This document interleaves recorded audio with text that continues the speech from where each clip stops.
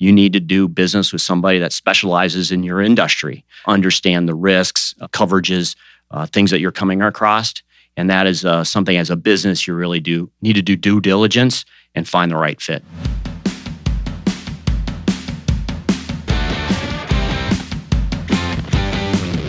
From Ray & Associates Studios, this is Unsuitable, a management and financial services podcast for entrepreneurs, tenured business leaders, and others who are ready to look beyond the suit and tie culture for meaningful, measurable results. I'm Doug Hauser. Are you wondering how to create a business that's better, faster, and stronger than the competition?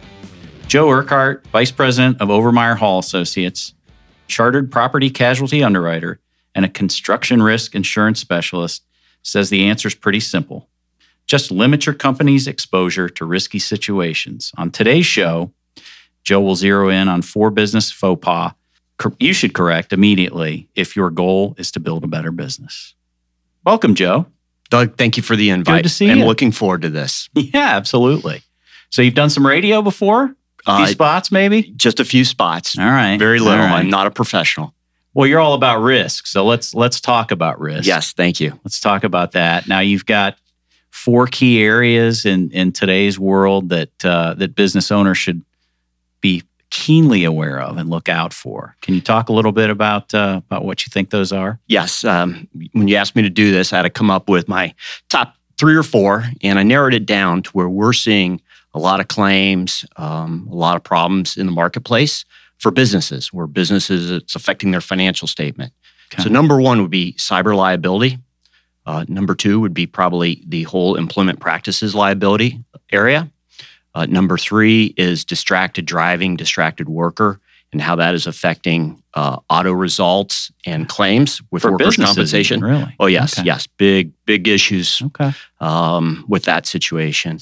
And lastly, and very more specific, is construction contracts and risk transfer. Sure. And what we're starting to see is it's being transferred from owners to GCs down to subcontractors. Okay. A lot of risk in that area. Gotcha.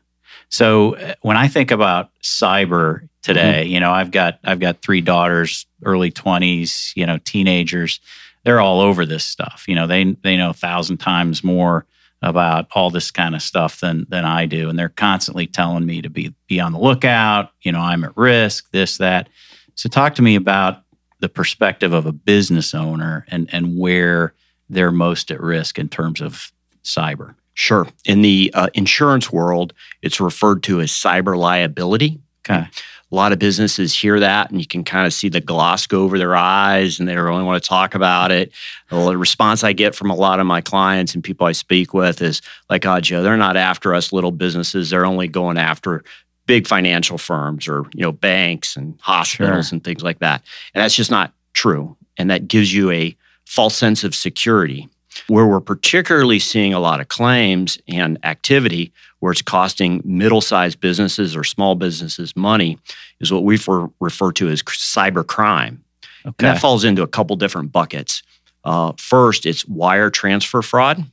In insurance, we call it social engineering, where someone tricks you through an email to transfer money to them. Okay.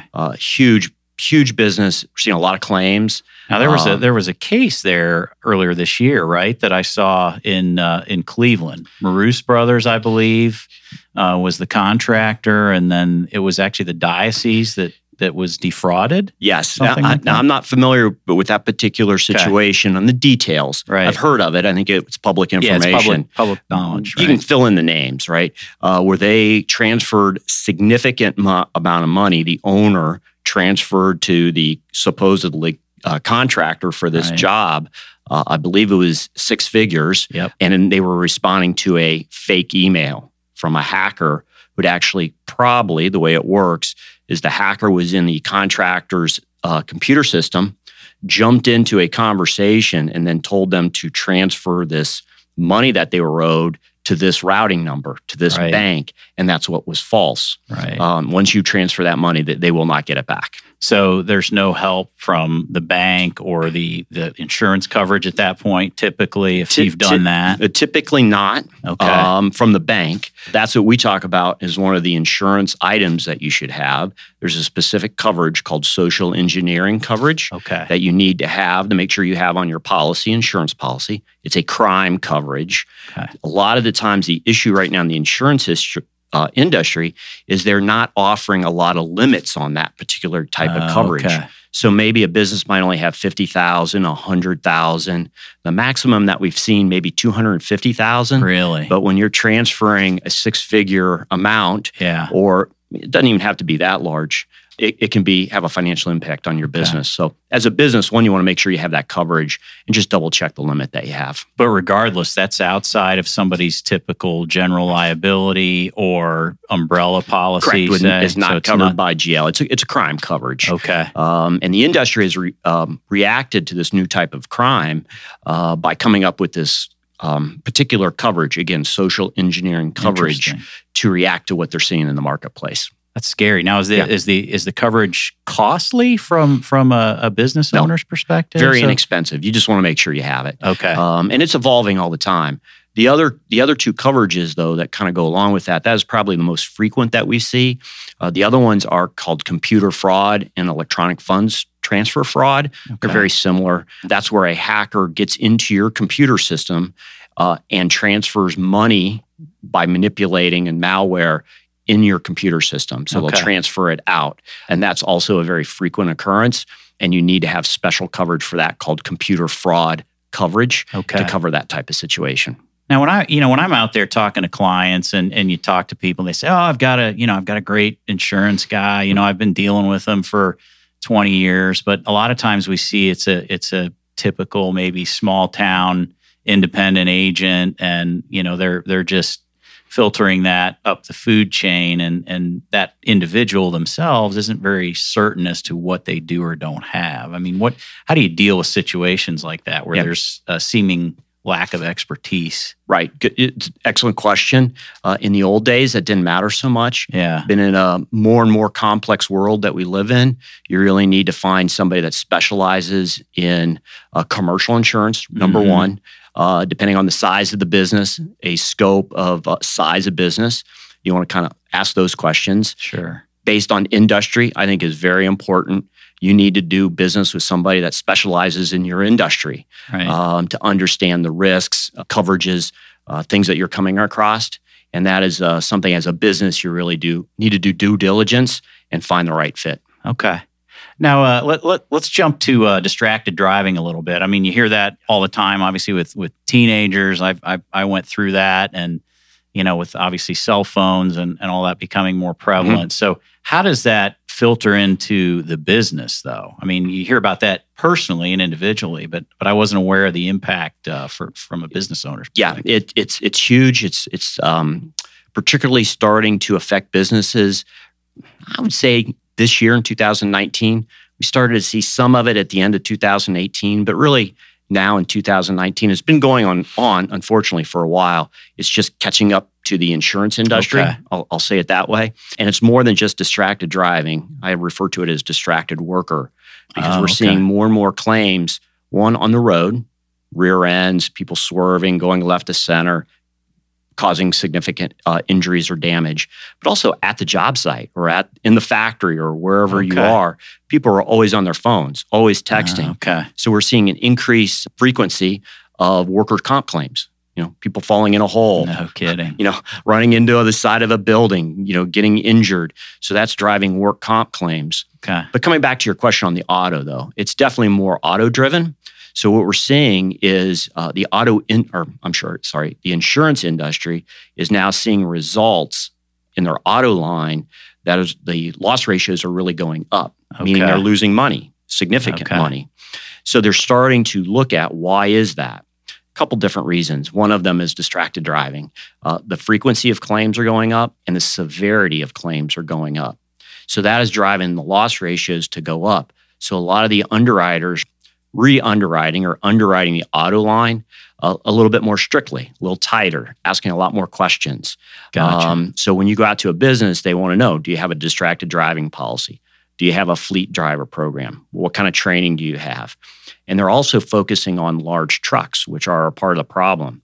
So if you want a large fleet, or if you have a large fleet of large, heavy trucks, you can anticipate rate increase. Okay. Sometimes significant, depending also on the losses that you've had, but definitely rate increase. And the other thing that we're starting to see in the industry is umbrella capacity is being affected by the size of your auto fleet. Okay. Particularly if you have a lot of large vehicles. A lot of the insurance companies do not want to put up large umbrella limits. So let's say you had a $10 million umbrella last year, and you have a very large fleet, a lot of large trucks. Certain insurance companies are saying, no, we only want to do maybe a $2 million, a $3 million umbrella. And that's creating some increased costs and some increased issues. So what's the solution if I'm a business owner? Can I outsource my fleet management? Is that a way to deal with it? Hey, my business is whatever, distribution, construction. I don't want to be in the business of fleet management. So are there ways to deal with that can, take that off the plate? Sure, that's a great question. You have to be proactive. You have to be in front of the questions, in front of the curve here. One, you got to control your losses, number one. Right. You got to have good loss history, and that puts you in a better position. But two, if you do have good loss history, but you just have a large fleet, no matter what type of business that you're in, if it's a large fleet, large trucks, you need to be able, when you go out to market, when you talk to underwriters, you need to demonstrate we have a written safety policy, fleet safety policy. Okay. We have a written distracted driver policy. We have training, and we enforce it. Gotcha. And you also have to have, and a lot of underwriters are starting to ask about your motor vehicle report policies and procedures. Interesting. What is that? Yeah. Motor So when you're a vehicle driver, you have a motor vehicle report. So the insurance companies want to know that you're checking your drivers, making sure they're good, safe drivers, that you have a policy like Big for Brother that. watching them, basically? Yes, it is. Yes, it is. Okay. They want to know who's behind the wheel of that big truck. Do you know of any unknown violations? Did you get a DUI over the weekend? Okay. Whatever. So they want to see somebody that's proactive in checking motor vehicle reports, so they know what's going on in the behind the wheel. Yeah. The other thing that really helps companies is you can get GPS now to track the vehicles, see how they're being driven. Are they being driven unsafely or too fast? I have several clients that have big trucks that get video cameras on the outside of their trucks. No kidding. To help them. And it's been a very effective tool to help in claims. And you can also get video cameras inside the cab to see what's going on inside the cab. So those are very progressive type policies, but they pay dividends. It really does help. Yeah, that's a little scary though from the employee perspective. I mean, it's obviously a good thing. I understand from a safety perspective, but you start to think about it, you're essentially on the watch all the time. Yes. It's a training. It's how you present what you're doing to them. Yeah. It's a safety issue for the company. They have huge assets at risk, financial risk.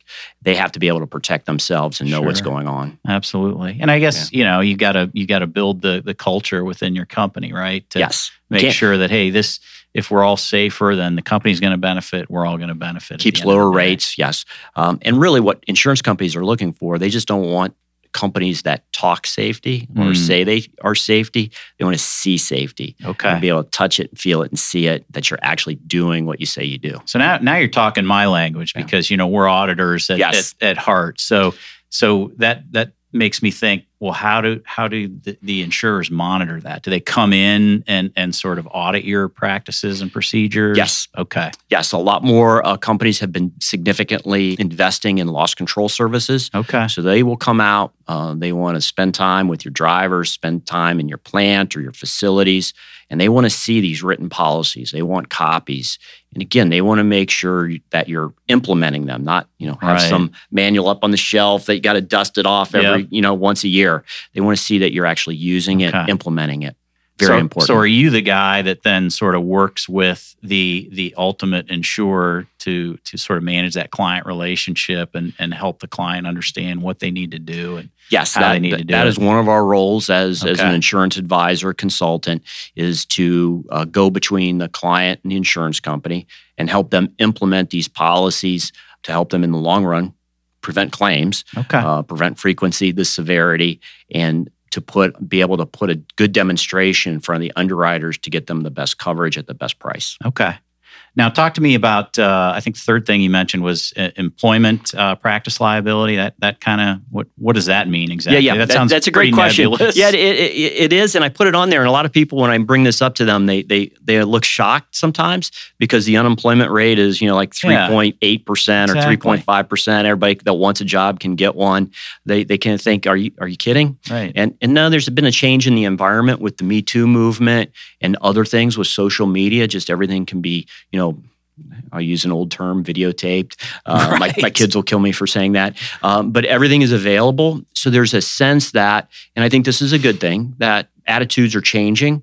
So we have seen definitely some frequency in employment practices claims. And what are those, you asked me? Yeah. So those fall under a bucket of any type of action from an employee claiming wrongful termination, any type of discrimination, civil rights, harassment that either happens at your facility, and for a lot of contractors, it happens out at the job site, or if you have satellite offices, they can happen there. And we have seen a definitely uptick in those type of claims because of this awareness. Well, I guess that's not a bad thing at the end of the day. If the culture certainly improves for everybody, it's just sometimes jumping from 0 to 100 for certain companies is a bit of a struggle, I'm sure. Yeah. Coming back to that, you also asked about the term employment practices liability. It is a separate policy, similar to cyber, right? It's a separate policy that you need to get. It's part of your executive risk type coverage, ties into your crime, fiduciary, those kind of things. But employment practices, you just want to make sure you're with a good company that understands EPL, that can defend you if you do have a situation. And many of the companies have very good risk management websites that you are able to get in and get policies, training, articles on those type of things. It's a valuable resource for businesses. Very good. How about now what's going on in the world of construction contracts? There's so many. There was a big case, obviously, in the Ohio Supreme Court last year and had major impact. So what else is there? Doug, we probably don't have enough time right now to talk about everything in construction as far as risk. But a couple big things. I think with the amount of work, particularly in Central Ohio, there's just tremendous risk for contractors right now. And a lot of it is contract driven. So we're seeing more owners revising and beefing up their contract. Okay. So what GCs and CMs are signing, there's just a lot more risk being transferred to them. And I'm just going to talk about the indemnification insurance requirements, right? I'm not talking about payment issues and all the lien issues and those kind of things. Those are for attorneys. So just to be clear, you're talking about the project owner transferring that risk to the general contractors, who are then probably pushing that down the food chain, so to speak? They're turning around and transferring that risk onto the subs. Okay. And one of the other, I think, developments because of the great market that we're in right now, the great city that we live in, is there's a lot of out-of-town contractors coming here, and a lot of people aren't familiar with them. So there might be new contracts, new terminology. So you have to be very careful in reviewing, again, indemnification and insurance requirements and seeing who's responsible for what. And my number one recommendation for anywhere you are on that food chain is to take those insurance requirements, make sure you're sending them to your insurance advisor for them to review and make sure you're matching the contract to what you're signing. If you don't have the right coverage, the right limits, you need to get a quote, get the cost for it so you can put it into your bid, but you want to make sure you're particularly covered for those risks. Yeah, I know, and you're probably seeing this as well. We're having a lot of conversations with contractors that are growing quite a bit. So they're moving up market and, to your point, dealing with folks they haven't dealt with in the past, or maybe at a higher level expertise that they haven't been accustomed to. So that's always a challenge. I totally agree with what you said. We're seeing that. The other problem that you add on to that, right, in addition to that, is the labor market, right? Scheduling, the size of the projects, in many cases more sophisticated projects, which all add risk that you have to account for. Right. One of the other areas in contract risk that I always talk to people about is in these contracts, particularly on a lot of these projects, is make sure you know who's carrying the builder's risk. You have to follow through and you have to ask that question and document who has the builder's risk. A lot of these are significant, large projects. A lot of them are wood frame projects because the apartments and multifamily. You want to know who has the builder's risk, who's responsible for it, who's got the deductible, how is that treated in the contract. Those are important risk issues. Yeah, absolutely. And obviously a big difference between commercial and residential. Oh my gosh, yes. You start to, I think about what's happened at the new hospital in Grove City, for example, Legionnaires outbreak. So I think, obviously awful for those affected, but my as a construction guy, right? And you're the same way. My thought goes to, all right, who built it and what kind of liability could they have for something like that? It's just frightening. Yeah. You see that type of situation at Mount Carmel, or even in another sense, what's referred to as just construction defect claims, whether it's a Legionnaires type claim or just faulty workmanship, right? Those can drag on for years. There's a lot of litigation. Typically what happens is everybody gets named, right? And you just want to make sure you got the right coverage lined up with appropriate limits to defend your organization. Yeah. So you need the right expertise. You need, as you said, a trusted advisor to sort of review all of this with you and visit with you and make sure you understand where your risks lie. Yes. It's again, coming back to what we said before, the industry, the environment, business environment is not getting less risky, it's getting more. Yeah. And you really need to be with somebody, would be CPA, legal firm, insurance firm that understands your particular industry and those unique risks involved in that. Well, the worst risks are the ones you don't know about, right? Yes. So speaking of things I don't know about, you're a big Blue Jackets fan, and I don't know how their off season is going. Yes. So what grade do you give them here for the off season? I can't even believe we're going to end on that. Oh my God! Good? Yeah, not good. We still have time here. We still have some time. I knew we were probably going to lose our three big names, even though I was really hoping maybe we could keep Panarin, but it wasn't to be. I'm still hoping they make some moves and get maybe one or two more offensive players to help our scoring. But it doesn't matter. I'll still be at the games and still cheering them on. Go Jackets. They sort of went all in this past year, didn't they? Yeah, they did. It was a lot of fun. I was there for a lot of those games, and it was worth the fun. That was worth great the risk. to see. Yeah, absolutely. Yeah. Well, thanks, Joe. No, thank you, Doug, for this opportunity. Appreciate it. Absolutely. And if you want more tips and insight that will help you avoid risky business practices or to hear previous episodes of Unsuitable, visit our podcast page at www.reacpa.com/podcast. Thanks for listening to this week's show. You can subscribe to Unsuitable on iTunes or wherever you would like to get your podcasts, including YouTube. And while you're there, please leave us a review. You can also write to us at rea.news@reacpa.com. I'm Doug Hauser. Join us next week for another Unsuitable interview from an industry professional. The views expressed on Unsuitable on Ray Radio are our own and do not necessarily reflect the views of Ray & Associates. The podcast is for informational and educational purposes only and is not intended to replace the professional advice you would receive elsewhere. Consult with a trusted advisor about your unique situation so they can expertly guide you to the best solution for your specific circumstance.